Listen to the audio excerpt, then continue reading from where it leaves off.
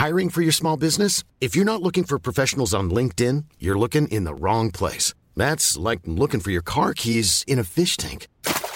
LinkedIn helps you hire professionals you can't find anywhere else, even those who aren't actively searching for a new job but might be open to the perfect role. In a given month, over 70% of LinkedIn users don't even visit other leading job sites. So start looking in the right place. With LinkedIn, you can hire professionals like a professional. Post your free job on linkedin.com/people today.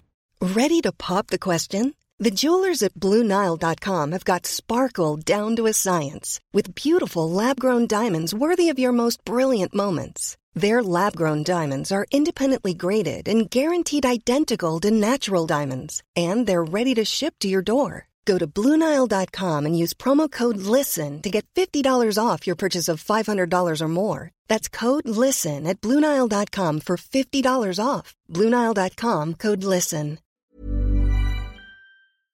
This is Little Atoms, a radio show about ideas and culture. With me, Neil Denny. This week, writer John Higgs helps us to make sense of the 20th century in his book, Stranger Than We Can Imagine.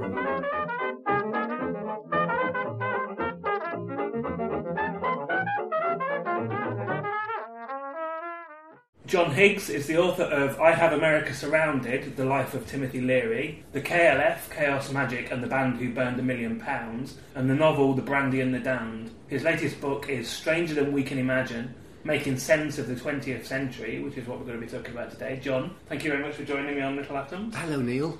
This book, what is it about? What's the idea? About the 20th century. The basic idea, to try and distill it down, is the notion that we're all very comfortable with all the great discoveries and innovations of history up until about the end of the 19th century. Mm-hmm. Anything up till then, electricity, photography, agriculture, makes sense to us. We might not understand it. We might not be able to build a steam engine, but there's nothing about the existence of steam engine that fills us with existential dread. We're comfortable with it. But then you hit the 20th century and you immediately get Einstein and relativity and cubism and modernism and existentialism and quantum mechanics and postmodernism and chaos mathematics and psychedelia and everything that was new, everything that was radical, everything that was a great innovation of the 20th century is just so off-putting and disturbing.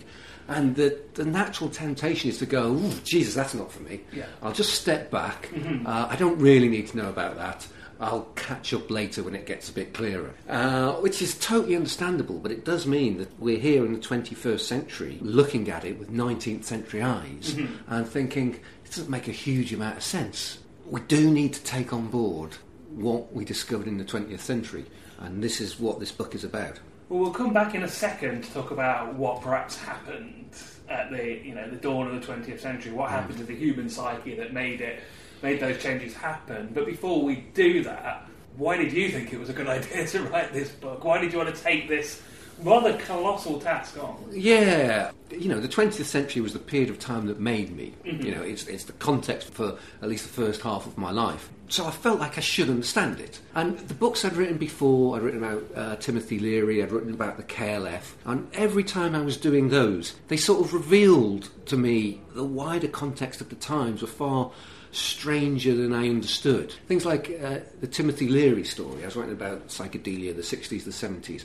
I had no idea that led directly into the personal computer revolution. Yeah. I didn't realise that Silicon Valley is where it is due to the vast amount of psychedelics that were being taken there just a few years before.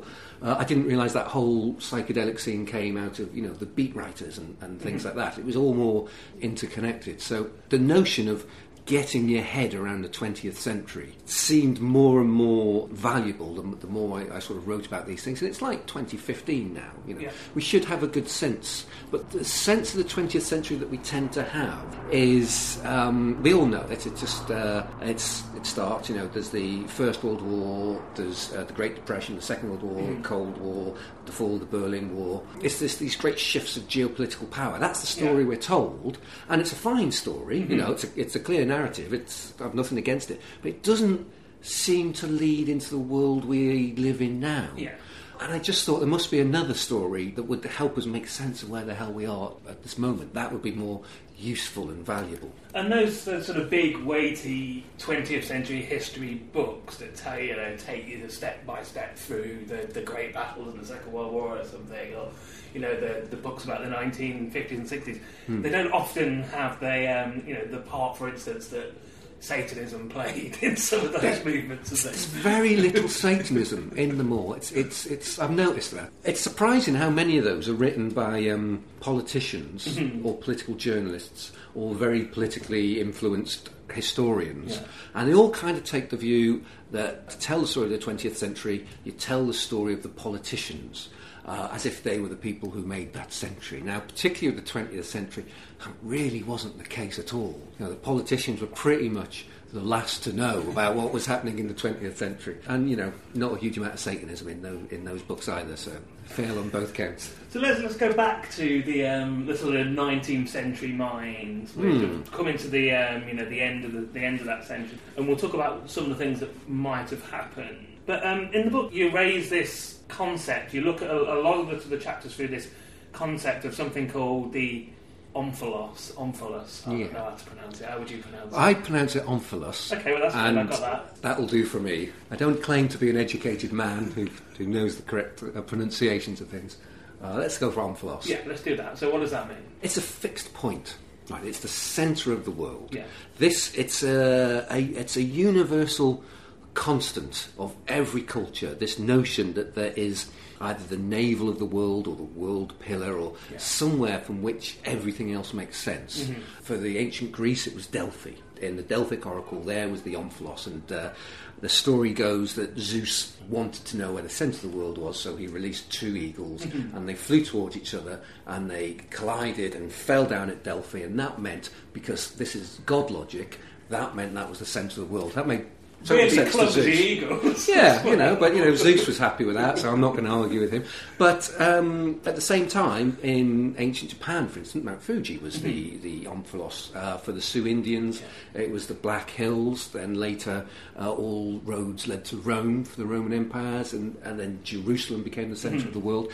It was constantly changing, constantly moving throughout history. This notion of what was the fixed point, the centre of the world. Yeah. And at the end of the 19th century, it was the Royal Observatory in Greenwich, marking 0 degrees latitude. That was the centre of the world, for at least to the mind of the British Empire. And you sort of set the scene with the anarchist guy who attempts, completely out of the blue and for no discernible reason that could be discerned afterwards, to blow it up. Yeah, Marcel Boudin. He was there was a novel by Conrad, I think. Based on The Secret Agent. The Secret Agent, based on this attempt. It was the first piece of international terrorism on British soil, I believe. A French anarchist built a bomb, thought, I'm in London, I've got a bomb, I think I'll go to the Greenwich Observatory. And it didn't go too well for him. It blew up a little bit too soon, killed him, he never managed to explain what he was trying to do. And everyone was so utterly bewildered, because everyone was thinking, well, if I had a bomb in London, I would maybe go to, the Houses of Parliament. I might go to Downing Street. I might go to Buckingham Palace. Why on earth would you go to an observatory? I mean, what is it about an observatory that is worth risking your life, to destroy? And it was a big puzzle, and nobody really had an answer. It seemed that the man was mad, as it were.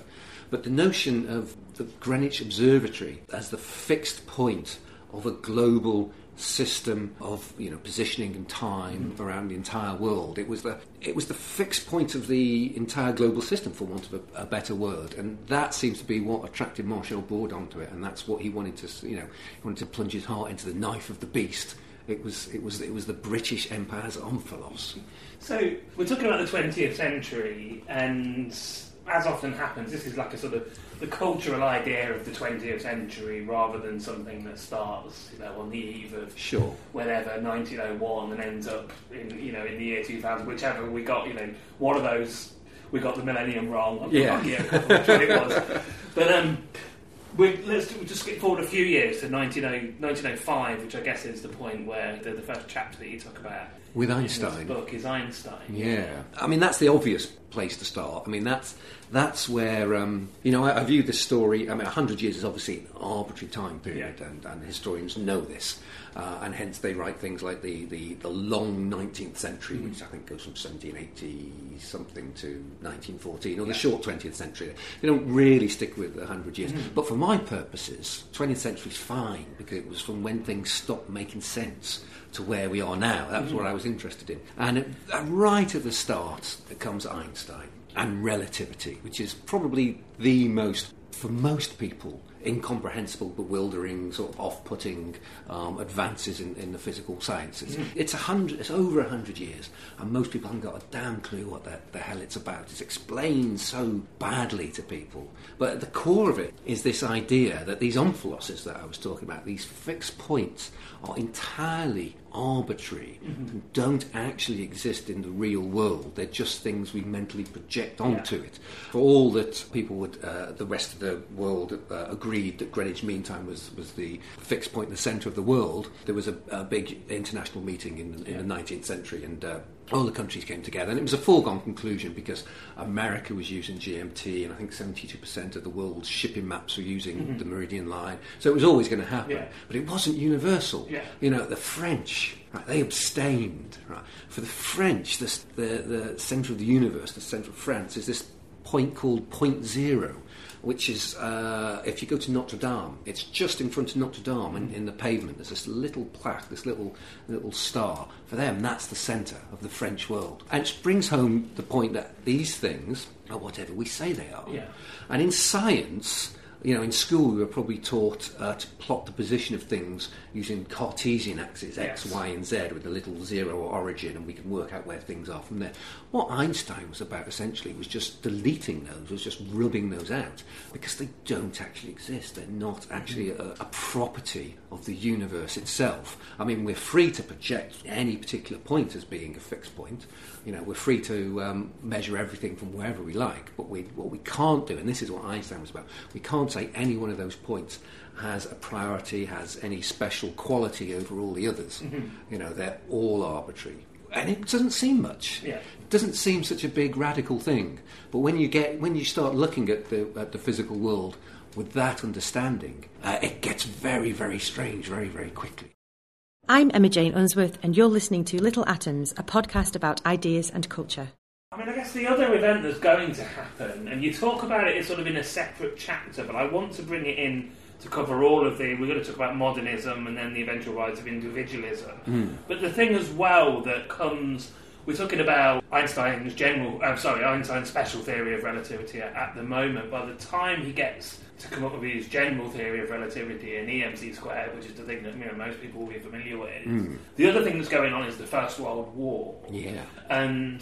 this is obviously, a huge cataclysmic event, but it's also something that completely destroys the existing political order as well. It changes the emphasis on how we see power in that sort of way, isn't it? I mean, it's almost a surprise to us now when you look back at that pre-World War I, that beginning of the 19th century, and realise that this was a world of emperors, right? Of emperors and tsars and kaisers. It just seems slightly ludicrous. It seems like something out of Game of Thrones or something. But, we had the Austro-Hungarian Empire, we had the Ottoman Empire, we had the Russian Empire, the German Empire, British Empire, Japanese Empire, Chinese Empire, and, rest of the world sort of carved up by all these things. It was just the way the world had always been, since Alexander the Great, since before that. There never had been a time without this notion of having an absolute lord, an absolute master, these hierarchical structures on society. And the idea had been chipped away at over the preceding few hundred years, certainly from the English Civil War, certainly during the Enlightenment, the idea of the rise of the rights of man, of representative democracy, all these sort of things have been chipping away at this notion. But it still existed. There were still emperors. And we were understood in that sort of know your place mindset. Okay, Yeah. it wasn't that a person wasn't what a person was like, whether they were a good person, a kind person, a competent person that mattered.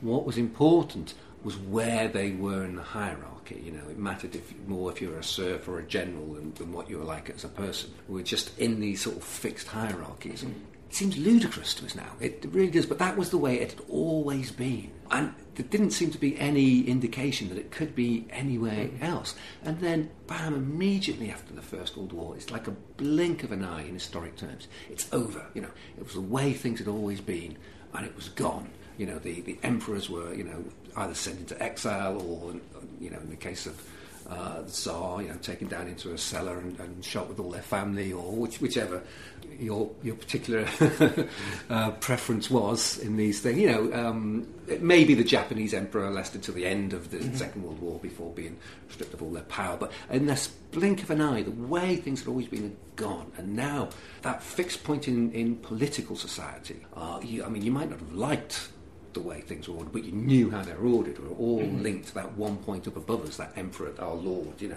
That was gone. And it's weird how similar it was to what Einstein was coming up with. Just this removal of this fixed point that we can orientate ourselves with just happened across all of society. It happened in art as well as politics and science. It was odd. It was like humanity just went up a gear all at once. You know, there was no obvious cause for it. It just happened. It was when life came out of matter, or consciousness came out of life. Things have been going the same way for millennia, and all of a sudden a different level sort of pops into play for no apparent reason. It's very, very significant at that point. Very, very radical. I want to move on to art and, you know, the rise of modernism, because it doesn't seem like an obvious link, but not necessarily directly. These things were obviously there in the culture that the artists were working in. But certainly to begin with, the ideas of Einstein and then going on to the sort of quantum theorists as we get, you know, on until the sort of 30s and 40s, you can see the effect that those movements had on artistic movements as well. Sure. Started with modernism, so let's talk about that link in modernism first of all. Yeah, in fact, that was one of the first sparks that formed the book, was seeing one of Dali's pieces. In fact, it was a sculpture of a melting clock that they had at County Hall. And just looking at the little plaque underneath it and noting the date and going, oh, that was just after Einstein showed that time was not fixed but bent. And understanding it differently then, just sort of seeing that link. That seemed an obvious way that art and science were all connected. But this, again, I keep going back to this notion of removing fixed points. And when you look at pretty much a huge, modernism is a big subject, but, you know, wherever you look, you keep finding it. I mean, Cubism is an obvious example. Cubists, painters, it was no longer enough just to take one perspective on what they were painting. They had to look at it from a whole bunch of different angles and go around the side and go above and see all these different things, and then attempt to try and condense that down into one single image. So it was, you know, rejecting again the idea that there was one fixed point from which something could be understood. You see that in, say, atonal music. Schoenberg, the Viennese sort of school, which most music is based around a central note, a central tone, and all the other notes in the composition make sense because they're based on that. You know, in Vienna they got rid of that idea that there was this central tone, and it's left a lot of music that's still very challenging to my ear. I would say it's an idea that just, you see it in literature. If you view the fixed point of literature as the central narrative, you know, a lot of the modernist writers were just sort of rejecting that. The idea of Joyce trying to write the city of Dublin into existence in Ulysses, trying to understand the city from every perspective by rejecting the idea of a fixed narrative from which everything makes sense for Ulysses. What's interesting is it's not a clear case that artists were inspired by Einstein, because if you look at a lot of the modernists, they were pursuing this idea of rejecting, you know, a fixed and favoured perspective before Einstein. It's just something that just arose simultaneously in every corner of the world and society and politics, as we were saying earlier. With the development of film and photography as well, which, the sort of nude descending the staircase being the sort of obvious case. Oh. But this also works on a number of levels as well, because in the book you talk about, what has become an incredibly famous incident, the premiere of The Rite of Spring. Yeah. Which, talking about seeing things from different sort of points of view, it's barely 100 years ago, this thing happening, and yet it's a myth. It's a thing that could have been like 500 years ago, because nobody really knows what happened. Yeah, I mean, all the more recent research has gone back to find contemporary evidence of the Great Riot that was sparked by the premiere of The Rite of Spring, and there isn't any. There's the police records have mysteriously disappeared and things like that. But in the newspapers and journals of the time, no mention of this mythic riot. It seems to be a story that's attached itself over time, which is kind of interesting in itself, because the myths need something to form around. Not every single badly received premiere gets a myth, a myth of a huge riot. There's something about the music of The Rite of Spring that deserves it. You listen to it, you go, yeah, I'd make a myth of a riot around that. That makes a lot of sense. But again, there's The Rite of Spring's got all these polyrhythms, these sort of clashing rhythms, refusing to accept just one perspective, just throwing a whole bunch of different ones together. It's a similar idea, but that's probably its wildest and most one of its most exciting expressions. I think it's great.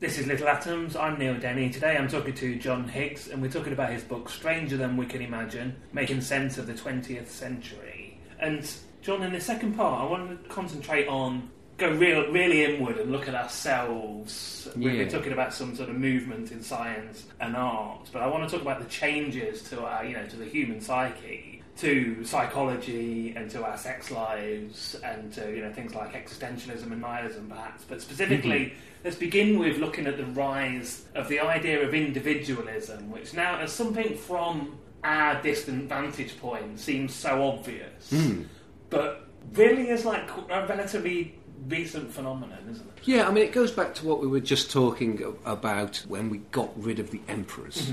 Right, and all political power was invested in the emperors, or most of political power anyway. And once the emperors were gone, we suddenly had to share political power between ourselves with democracy. This is when we get universal suffrage. This is when people get the vote.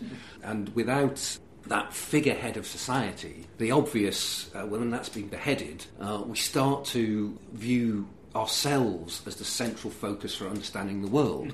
It's kind of it's slightly abstract, but it is the sort of logical result of everything we've been talking about so far, which is freeing and liberating and exciting, but at the same time isolating, because the moment you start to think of yourself as an individual, you stop thinking of yourself as part of wider groups, wider social groups. So it has this sort of darker edge to it all along, and it took some coming to terms with the idea of thinking of ourselves as individuals, which is much of what the story of the 20th century was about, is kind of often a violent and dark and hard and challenging, but also exciting and thrilling and liberating story, and it's the 20th century in a nutshell, really. And so let's talk about, some of the people that you choose to look at as sort of pioneers of the idea of individualism. We could think of I guess the whole of the 20th century is often described as the American century, and this sort of idea of sort of rugged individualism on the on the frontier and stuff is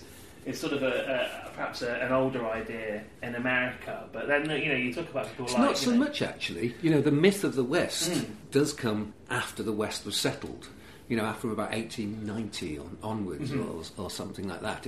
During the time that the cowboys were around, it didn't sort of exist. It was only after it was gone that this idea of this rugged, free individual sort of caught the public imagination. And it's interesting because there are cowboys in other parts of the world, functionally similar examples of cowboys in Andalusia or Australia or various places, Argentina, exactly, that didn't have quite the same hold on our imaginations as the American West, the American cowboy, and it was this notion of them as free individuals with no master or lord above them. That was so in tune with the times that was so appealing to people. And that's obviously been, throughout this period of time, is being glorified in cinema. Westerns become one of the most popular cinema genres. But I want to sort of get us to, Ayn Rand, basically. There's sort of the darker manifestations of this idea. She's very much of this tradition. I mean, I go back to someone like Aleister Crowley, who would come out and say, "Do what thou wilt," which is just the logical conclusion of individualism, to its almost shocking extent. And Ayn Rand is very much in that tradition of the individual first is morally and intellectually the correct way to live your life, knowing full well how isolating the philosophy is. I mean, talking about cowboys, I think the ultimate expression of individualism in the 20th century was the Clint Eastwood character, the man with no name, in those Sergio Leone movies. And he was so cool. He had no name, right? Because he was so isolated from the rest of society, right? He didn't need a name. That's how isolated he was. And in the 20th century, we've gone, oh, wow, he's so cool. He doesn't even have a name. That's how we saw the world. The philosophy of Crowley to Ayn Rand is very much part of that similar set of ideas. And that works very well for a individual if they are, a person that's completely isolated from anybody else. But of course, as soon as 2 people or 10 people or a village or a society bash up against each other with competing individualistic needs, it becomes a bit more complicated. That's where the problem comes in. It's the problem of the commons, as it's called. This is why you were talking about Satanism earlier. The Church of Satan, Anton LaVey. They just say, we're basically, Ayn Rand, but with trappings, a few more goats, basically, some horns, and Ayn Rand wasn't so big on the goats. But the central idea of Satanism and Ayn Rand boils down to the same thing. She talked about wanting to form a new post-Christian form of morality centred on the self. She would talk about the virtue of selfishness. And now, to me and you think, well, that's very different to Christianity. That's very, very different to, love thy neighbour as thyself or whatever. So it's always confusing when, to certain sections of the American right, Christianity and Ayn Rand seem to go together. That's very odd, certainly to Europeans to understand. That's a very, very, very weird thing. At the same time that the sort of movement of individualism is happening, one of the things that sort of speeds that along is a growth in Freud, psychoanalysis, and this idea you talk about, the idea of the id, the superego, and the ego. Let's perhaps talk about that for a bit. Yeah, I mean, it was being at the time when we'd sort of lost the notion of knowing your place, of having this master above us. That sort of went. In Freud's model, at least one of Freud's models, he had the superego and the id as these two contrasting drives, I guess is probably the right word. The superego was about obeying the laws of society and playing by the rules and being good. And the id was just about desires and impulses and just going wild and doing all the wonderful things that you want to do. And when emperors went, and that know your place thing went, the pull of the superego was no longer as strong. And then you hit the 30s, and suddenly there's this the jazz age, this wild sense of liberation and sexual freedom and hedonism and all the things that the Victorians were just appalled by would just sort of come into play, and you see it in the way people dressed, the dances they did. It was just suddenly so liberating and freeing than it had been before.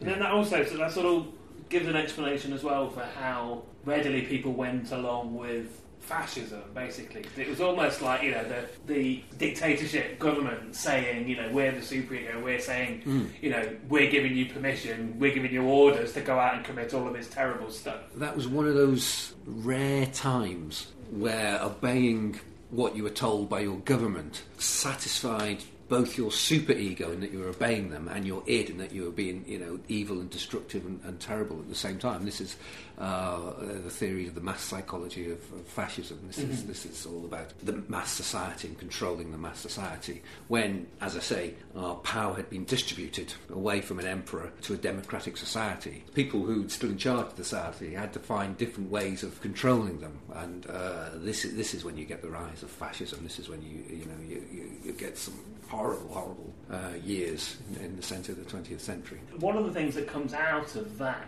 sort of post the Second World War, I guess, but sort of during it as well. I mean, we can talk about philosophers such as Jean-Paul Sartre, and in the book you start off that discussion of sort of nihilism and existentialism with, I guess, another philosopher, Rick Blaine. Oh, mighty Rick Blaine. Yes, Casablanca. Yeah, I love Casablanca. Me too. I love all Hollywood films from the 1940s. It's just, I don't know, there's none of the sentimentality you get after. And none of the sort of tweeness you get before the 1940s. People had been through World War II. There was a certain honesty and directness about those films in the 1940s. They're just wonderful. And this was the period where the centre of innovation in the world, which had been the first half of the 20th century, Germany, definitely Germany, and German-speaking Europe. Vienna. Switzerland, Austria, that was where all ideas were coming from. That's where you get Einstein, that's where you get Freud. This is quantum mechanics. This was the real hotbed of innovation. But then came the cancer of fascism when it was over. And that's when America starts to becomes the American century. That's kind of what I'm trying to say. America takes over then. America's leading the way we develop. And Casablanca is an interesting film because Rick Blaine, he's an isolated anti-hero. You get a lot of these anti-heroes suddenly arriving at the first time. He sticks his neck out for no one. He drinks alone. He's obviously a very romanticised anti-hero in that you just want to, he's so cool, you think he's so cool, despite how damaged and he is. But he's an example of that sort of logical conclusion of the rise of the individual in the first half of.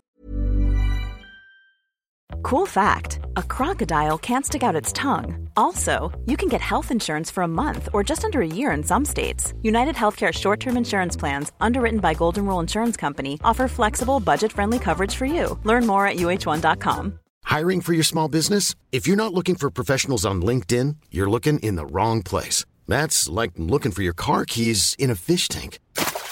LinkedIn helps you hire professionals you can't find anywhere else, even those who aren't actively searching for a new job but might be open to the perfect role. In a given month, over 70% of LinkedIn users don't even visit other leading job sites. So start looking in the right place. With LinkedIn, you can hire professionals like a professional. Post your free job on linkedin.com/people today. Hey, it's Paige DeSorbo from Giggly Squad. High quality fashion without the price tag. Say hello to Quince. I'm snagging high-end essentials like cozy cashmere sweaters, sleek leather jackets, fine jewelry, and so much more. With Quince being 50 to 80% less than similar brands. And they partner with factories that prioritize safe, ethical, and responsible manufacturing. I love that. Luxury quality within reach. Go to quince.com/style to get free shipping and 365-day returns on your next order. Quince.com/style. 20th century, the beat writers were a similar sort of thing. That isolated, lonely person with nothing to believe in. This is where you get the rise of existentialism. Yeah. This is where you get the sense that life is meaningless. See, it was sort of a logical conclusion from being cut off from everything else. You get this sort of dark period, and it was especially noticeable after the Second World War, because at the end of the war, everyone was so relieved. And they just wanted to go back to how things had been. But, how had things been? The period between the wars had been so tumultuous and full of change that we hadn't really come to terms with what we'd discovered about ourselves. Hadn't really come to terms with what it meant to live in a society that understood that officers were arbitrary and they were all isolated and separate from each other. And it was only only at the end of the Second World War that people started to deal with that, and hence you get Jean-Paul Sartre and Nourgier and all those sort of things that can seem a bit navel-gazing to the modern eye, I think, to the modern ear. I'm Alex Cox, and this is Little Atoms, a radio show about ideas and culture. And also a bit bleak, I guess. So perhaps let's sort of... Very, very bleak. Yeah, so let's, I don't know, brighten that up a bit as well, because the other thing that I guess comes out of the Second World War, specifically the end of the Second World War, but has obviously been growing before that, is a sort of concept of, I guess, universal human rights that later in the 20th century we'll see the sort of advances in sort of anti-racism and sexual politics and things. But I mean, we'll talk about sex and your chapter on sex, which basically charts the sort of changing attitude to sex in both society and literature over the course of the 20th century, and sort of starts with a sort of interesting character, Mary Stopes, who I think is a good example of the sort of contradictions that our attitudes to sex have changed over the years. She's one of those remarkable figures, as Mary Stopes. You get one about every 50 years or so who'll come along and sort of open up a whole new territory in the centre of our culture that nobody's sort of acknowledged before, and be briefly lionised for it. But at that point start to become toxic because of a sort of messianic personality, the sort of personality that could produce this new territory in our culture is often difficult and troublesome. So, and then 50 years later, you got Timothy Leary, who did a similar sort of thing, and then 50 years later, you get Julian Assange, and people like Julian Assange. We will talk warmly about someone like Snowden. Yeah. People will be very positive about Snowden, but won't stand by Assange. But it's Assange's personality that opened up that sort of territory in the first place that Snowden could come into. And Mary Stopes was the same with contraception, with the idea that sex without purpose of procreation was of value. She was the one who put that front and centre in our society. It takes a very driven personality to do that. It's not the sort of thing that anyone can do. Obvious afterwards, it seems utterly, unarguable, but beforehand it was just such a scandalous and unacceptable position. So, a very interesting character, Mary Stopes, yeah. I mean, we now know her as just a horrible racist, basically. But without her, the acceptance of contraception would not have happened at that point. It did need... There was a lot of people fighting for it and arguing for it, but sometimes you need a shit kicker, essentially, a real shit kicker to come along and just kick something right into our culture, which is what she did. And as I said, the parallel with the changing attitudes to sex in society, which leads, from obviously Mary Stopes first introducing that idea of mass contraception right up to the 60s and the introduction of the contraceptive pill, and now that sort of parallels the rise of individualism again, and that turns out to be again a lot darker history really than I think the sort of idealism of the 60s would have thought. Yes, I think so. But sort of paralleling that in the book, you talk about the changing attitudes to sex in literature as well, mentioning people like sort of D.H. Lawrence. So those two things are obviously, I mean, I guess they pull each other along, don't they, as the changing attitudes in society. And they certainly go hand in hand. But, I mean, you're right about it being much darker than the simple idea of just a freeing up of sexual liberation would suggest. I think the song Rape by Peter Wyngarde sums this up probably better than anything else. It was 1971, maybe, give or take a year. Something like. Peter Wyngarde was a huge star, right? He was Jason King, the spy in the series. He's the guy Austin Powers is based on, more or less. But a real major celebrity. He had a major label record, a major record label giving him, signing him up, getting him to do an album and things like this. So this was, front and centre in our culture. And on it, he does this song, Rape, which is about the different pleasures of raping people from different ethnicities, which he talks about in his suave, spy-like way, over this sort of easy-listening 70s music, and women screaming in the background. And this thing exists. And everyone involved must have thought, well, that's okay. That this is, as I say, it wasn't just in the obscure corner of culture. This was a big star on a major label. And just go to YouTube and look up Peter Wyngarde rape, will just give you the for what for me is the sort of ultimate expression of that weird combination of the understanding ourselves of individuals, like not thinking about ourselves first, which does not lend itself to thinking about consent or about losing your individual ego and this freeing up of sexual liberation with the pill and the change in society. It just got really, really odd, really dark, and 70s TV is fairly unbroadcastable now due to the women only existing to scream and be chased and to take their clothes off, and that whole Benny Hill thing and things like that. That was just considered normal. It's bizarre. I think it's only really recently that we've started to look back on that period as that, the idea that the pill, like women's sexuality has always been something that's been difficult to acknowledge, never mind sort of discuss, but the idea of the pill as being something that would sexually liberate women, but only if it was for men, really. Yeah, I mean, it was at the time. I mean, we think of the 60s as a form of as that great period of liberation across culture, really, because of what it did for civil rights, gay rights, environmentalism, vegetarian, all these movements we associate with the 60s. And I think because of that, there's a tendency to see feminism as part of the 60s. But it's striking that isn't the case. It really is the 70s. It really is afterwards that the women's lib movement becomes quite so central to culture as it became with the likes of Germaine Greer and things like that. And obviously, there were predecessors. I talk a lot about Betty Friedman in the book and things like that. But it was the 70s women's lib movement was in many ways a reaction to how awful things had got for the way women who were just sort of viewed as objects. It's that Grateful Dead song, Jack Straw. We can share the women, we can share the wine. There's this notion of women as objects, or that Mungo Jerry. Yeah. In the summertime.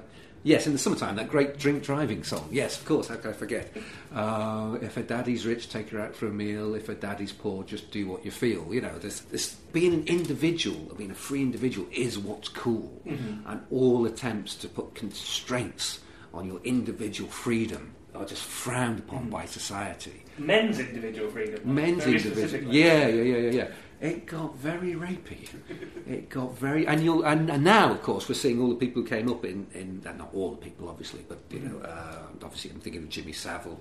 I'm thinking of a lot of the politicians of the 70s, certainly into the 80s. The sort of these institutionalised paedophile scandals, which are still becoming clear. But there's a real sense that really consent was not the big, was not what people was about. It was just this focus on the individual, focus on yourself, doesn't lend yourself to concern about the other person, which is not what sex is about. I mean, it certainly wasn't what Mary Stopes viewed sex as about. It certainly wasn't what D.H. Lawrence viewed sex was about. They all wrote about the importance of sex as a form of a complete spiritual union, being necessary to being a complete happy person. It's just giving yourself totally to someone, losing yourself, that loss of ego, that the biblical phrase is to know someone. It's not about just you. It's about that, as the Spice Girls so beautifully put it, when two become one, to quote the Spice Girls. That wasn't what the sexual liberation of the 60s was about at all. No, it's amazing how sweet that sounds, considering how things did end up, the direction they took. The idea that there was, such opposition to somebody like D.H. Lawrence does seem like really, really quaint now.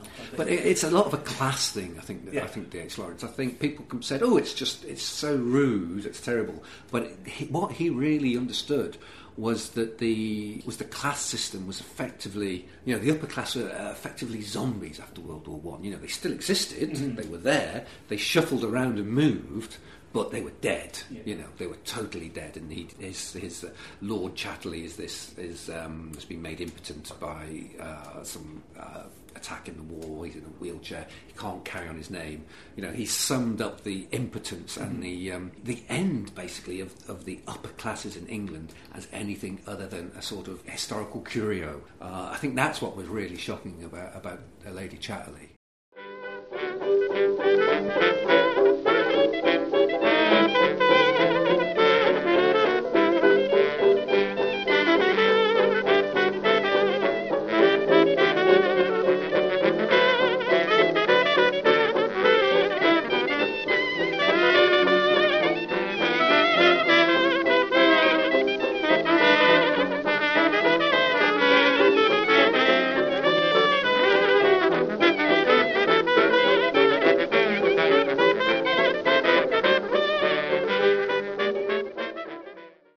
listening to Little Atoms. I'm Neil Denny. I'm talking to John Higgs, and we're talking about his book Stranger Than We Can Imagine, Making Sense of the 20th Century. And John, to finish it off then, let's, I guess, bring us up towards the end of the 20th century and some of the, the movements and conditions that obviously are still affecting us today. But to start it off with, you're talking in the book about a movement in mathematics, chaos. Chaos, yes. A lot of what happened in the second half of the 20th century. We've been talking about individualism. And when I started writing this book, I just thought, well, I know what the story is. It's the rise of the individual, and that seems self-evident. So I started writing it, and it was, not an easy book to write, as I'm sure you can guess. And it was only about, I took 5 drafts, but it was only about halfway through the 3rd draft that I suddenly realised that wasn't the story of the 20th century. After all, that was certainly the story of the first half of the 20th century, and it appears to be the story of all the 20th century, because individualism becomes so embedded in our politics. It becomes the standard political viewpoint, certainly from Thatcher onwards. The idea of the individual with their own personal aspirations is how you understand politics, and there's no such thing as society. And the rise of neoliberalism. Neoliberalism, and certainly all New Labour, it was so entrenched. But politics is way behind everything else. Everything else was going, wow, individualism really is troublesome and doesn't actually make a huge amount of sense. It's so full of contradictions. You cannot understand the world if you just view it as individuals. And I'm talking, be that emotionally, biologically, culturally, socially, in any of these forms. We now have to look at, you can't understand something by itself. You have to look at it in context. That's all of what the 20th century was about. Certainly chaos mathematics was a big part of that. So it became a real surprise to me that the book wasn't just the story of the rise of individualism. It was just this individualism was this period, this sort of liminal period between this hierarchical system ending suddenly and where we are now in this networked world. It was this brief period in between when the old rules had ended, but the new hadn't started yet. So it was sort of wild and free, and anything goes, and violent and crazy and exciting and things like that. But it's only really politics that keeps this notion of the individual alive. I like to view it from the point when Apollo 8 rounded the moon, and they'd gone to the moon. It was the greatest achievement in human history, the Apollo program, in my personal opinion. And they got around, and all of a sudden they went, oh God, look at that! And there was just hanging there, this beautiful blue dot, and no one had gone to the moon expecting to turn around and see the Earth. And but this is what they all talk about. They don't talk. The moon. Okay, it was interesting if you like rocks. But to understand the Earth as a self-contained, coherent biosphere, as we do now, was a big change in the way we understood the world. Previously, the world was a horizon. Somewhere like America was a frontier. It was there for us to sort of look after and enrich ourselves from and things like that. But suddenly it was finite. We were suddenly in this finite system, and everything was codependent on everything else.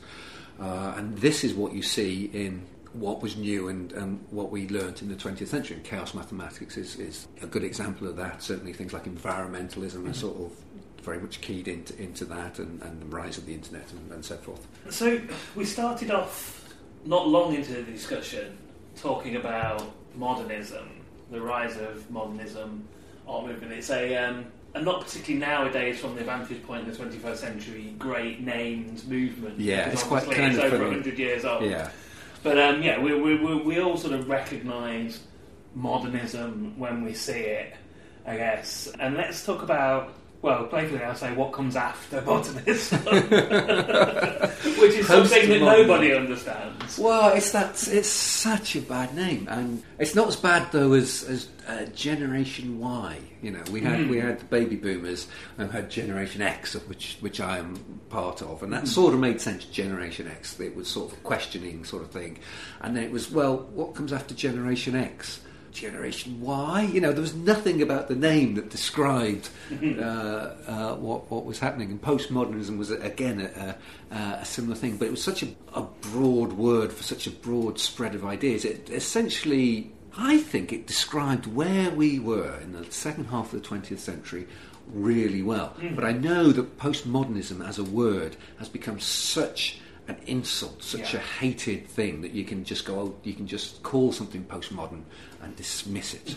And a lot of that has to do with the history of academia and postmodernism, which was a very tempestuous relationship, not a wise one, didn't end well. I talk in the book about the Sokal hoax, in which a totally spoofed paper was submitted to a postmodern journal called Social Text, which basically said that, the rules of physics can be anything we want them to be, because that's, that was a nice postmodern idea. And the people who run the journal didn't sort of notice that it was spoofing them, and they just ran it. And instead of this being seen as an attack on the editorial boards of academic journals, which would make a lot of sense, it became seen as a killer blow to postmodernism itself, because postmodernism sort of, I don't know, I guess you could say it sort of denies any exterior framework to make sense of it, which is the opposite of academia, which academia is an external framework to make sense of all our knowledge. So things, I would say, are fundamentally incompatible. But beyond academia, beyond all these meaningless papers, pretty much all our culture, or a large part of it, was what would be called postmodern, from cartoons like Danger Mouse that were self-aware, an awful lot of comedy, Monty Python, video games certainly, a lot of music. I'm thinking New Order, pop videos, all the ideas of postmodernism, the idea that you don't need an external framework to justify what you're doing. You can mash together whatever you like. You're not concerned about it being highbrow. You're not concerned about it being lowbrow. You're just whacking weird stuff together and seeing what you get. That was everywhere. That was throughout society. Yeah. And so I think those who just dismiss, or the idea that postmodern is something we just have to go, that was a mistake. What? I don't believe it was a mistake at all. That sort of dismisses all the steps that took us there, all the gradual understanding that certain frameworks are arbitrary, that certain viewpoints were not in any way sort of favoured. It doesn't necessarily mean that anything goes.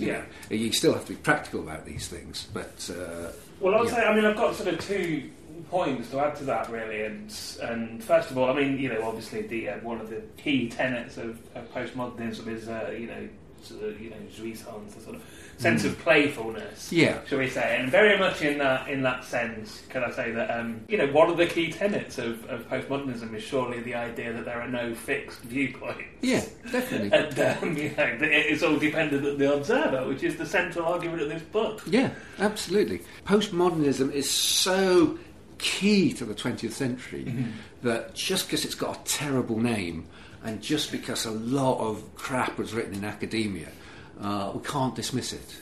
For the postmodernist chapter, when I was approaching it, I was thinking, oh dear God, this isn't going to go well. I've got to write a chapter on postmodernism. Oh, hell's teeth, how am I going to do that?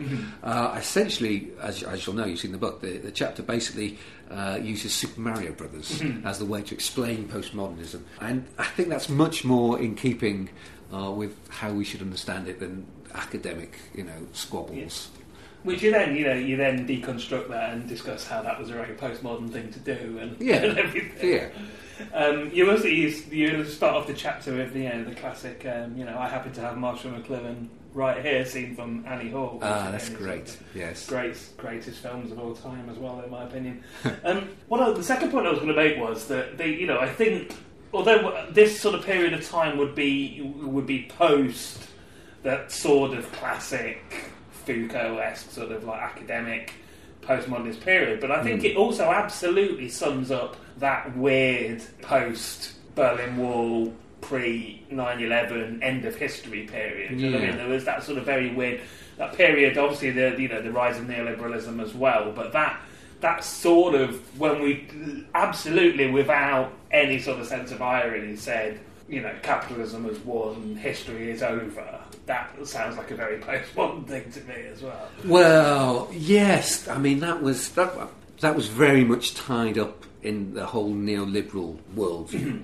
The notion that the individual as the only way to understand ourselves was the end point of, previously we'd had that, as I say, that know your place thing, but we'd evolved out of that, and now we saw ourselves as free individuals. And the fallacy at the heart of Thatcherism, New Labour, was that was the end point of how we would come to see ourselves. Right? That we weren't continually evolving. That was it.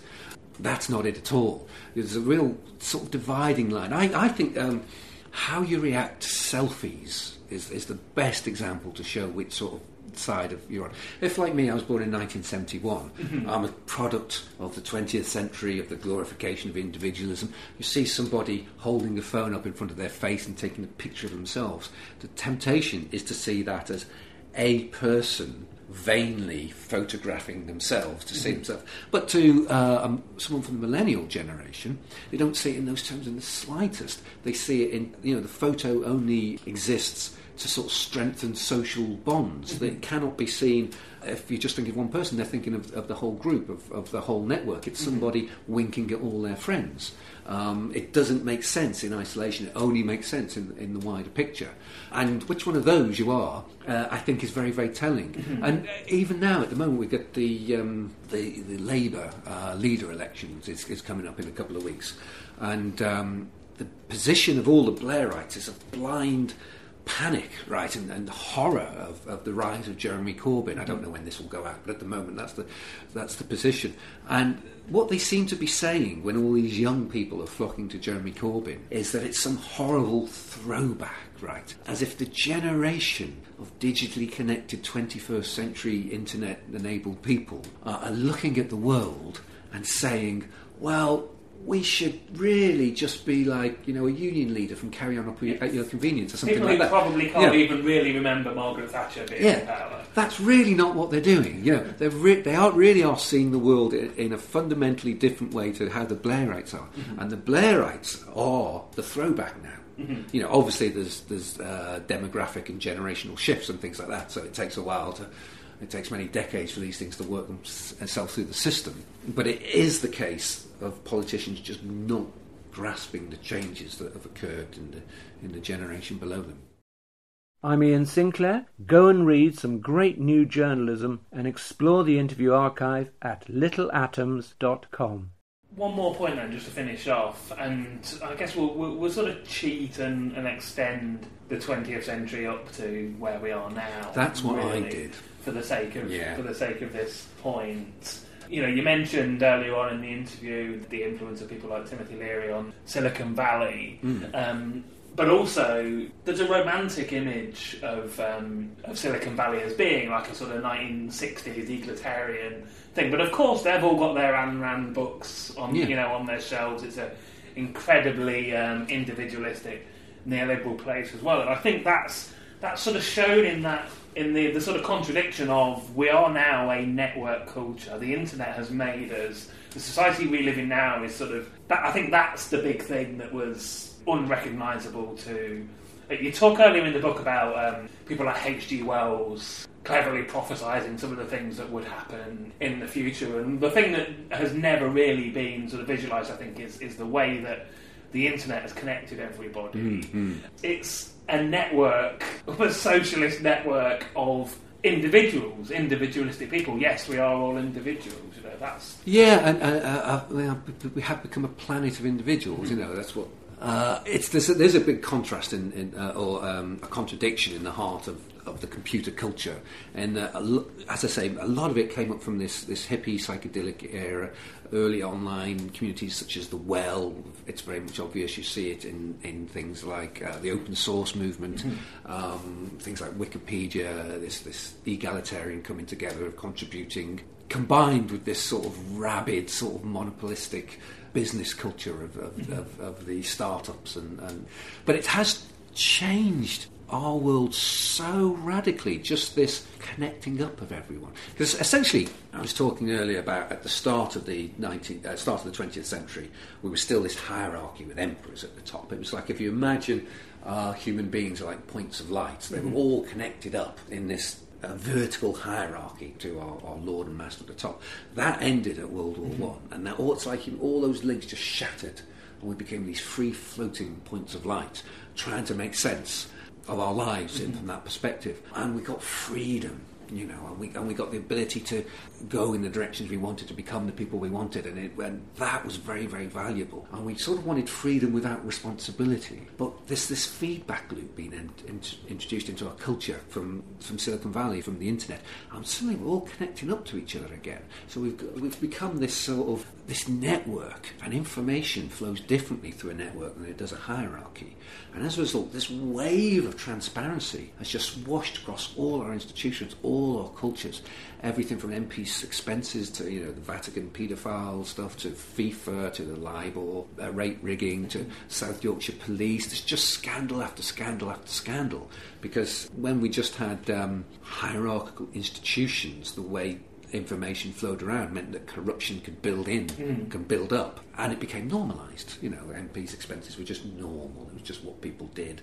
But when information flows in a different way, suddenly it seemed to be not normal. Suddenly we have all the corruptions of the past, how many decades are all coming to light at once, and it just seems a bit terrifying. It just seems that we just live in the most horrible world on some levels. In the 20th century, the fact that Nixon was linked to Watergate, the Watergate burglary, was such a huge scandal that it took the American legal system and the American press years to work through.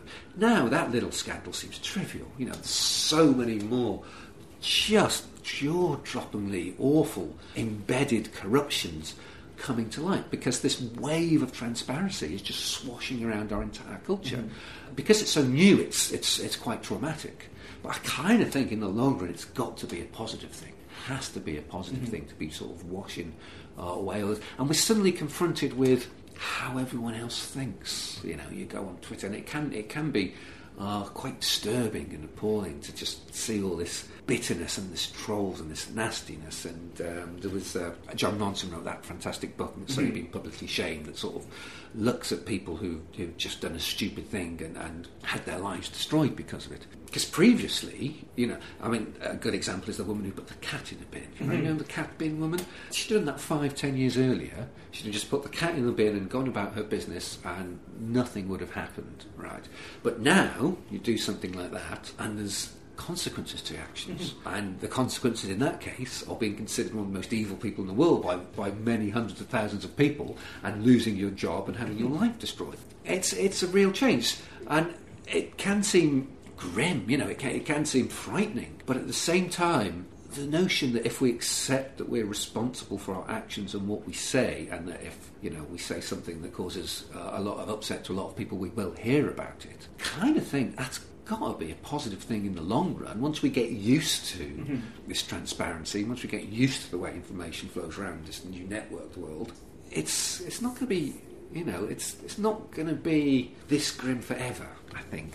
That's the takeaway point then that we can stop on. So I've been talking about Stranger Than We Can Imagine, Making Sense of the 20th Century by John Higgs, and it's published by Wiedenfeld and Nicholson on the 27th of August. John, thank you very much for telling me about it. You're very welcome. You've been listening to Little Atoms, a radio show about ideas and culture. This episode of Little Atoms was produced and presented by Neil Denny and was broadcast on Resonance 104.4 FM. The show is supported by 89UP and hosted by Positive Internet. You can follow the show on Twitter at Little Atoms. You can find old interviews, new journalism and more on our relaunched website, littleatoms.com. Thanks for listening.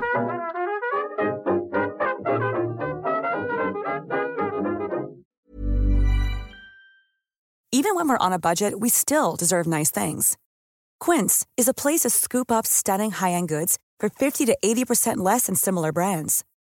They have buttery soft cashmere sweaters starting at $50, luxurious Italian leather bags, and so much more. Plus, Quince only works with factories that use safe, ethical, and responsible manufacturing. Get the high-end goods you'll love without the high price tag with Quince. Go to quince.com/style for free shipping and 365-day returns.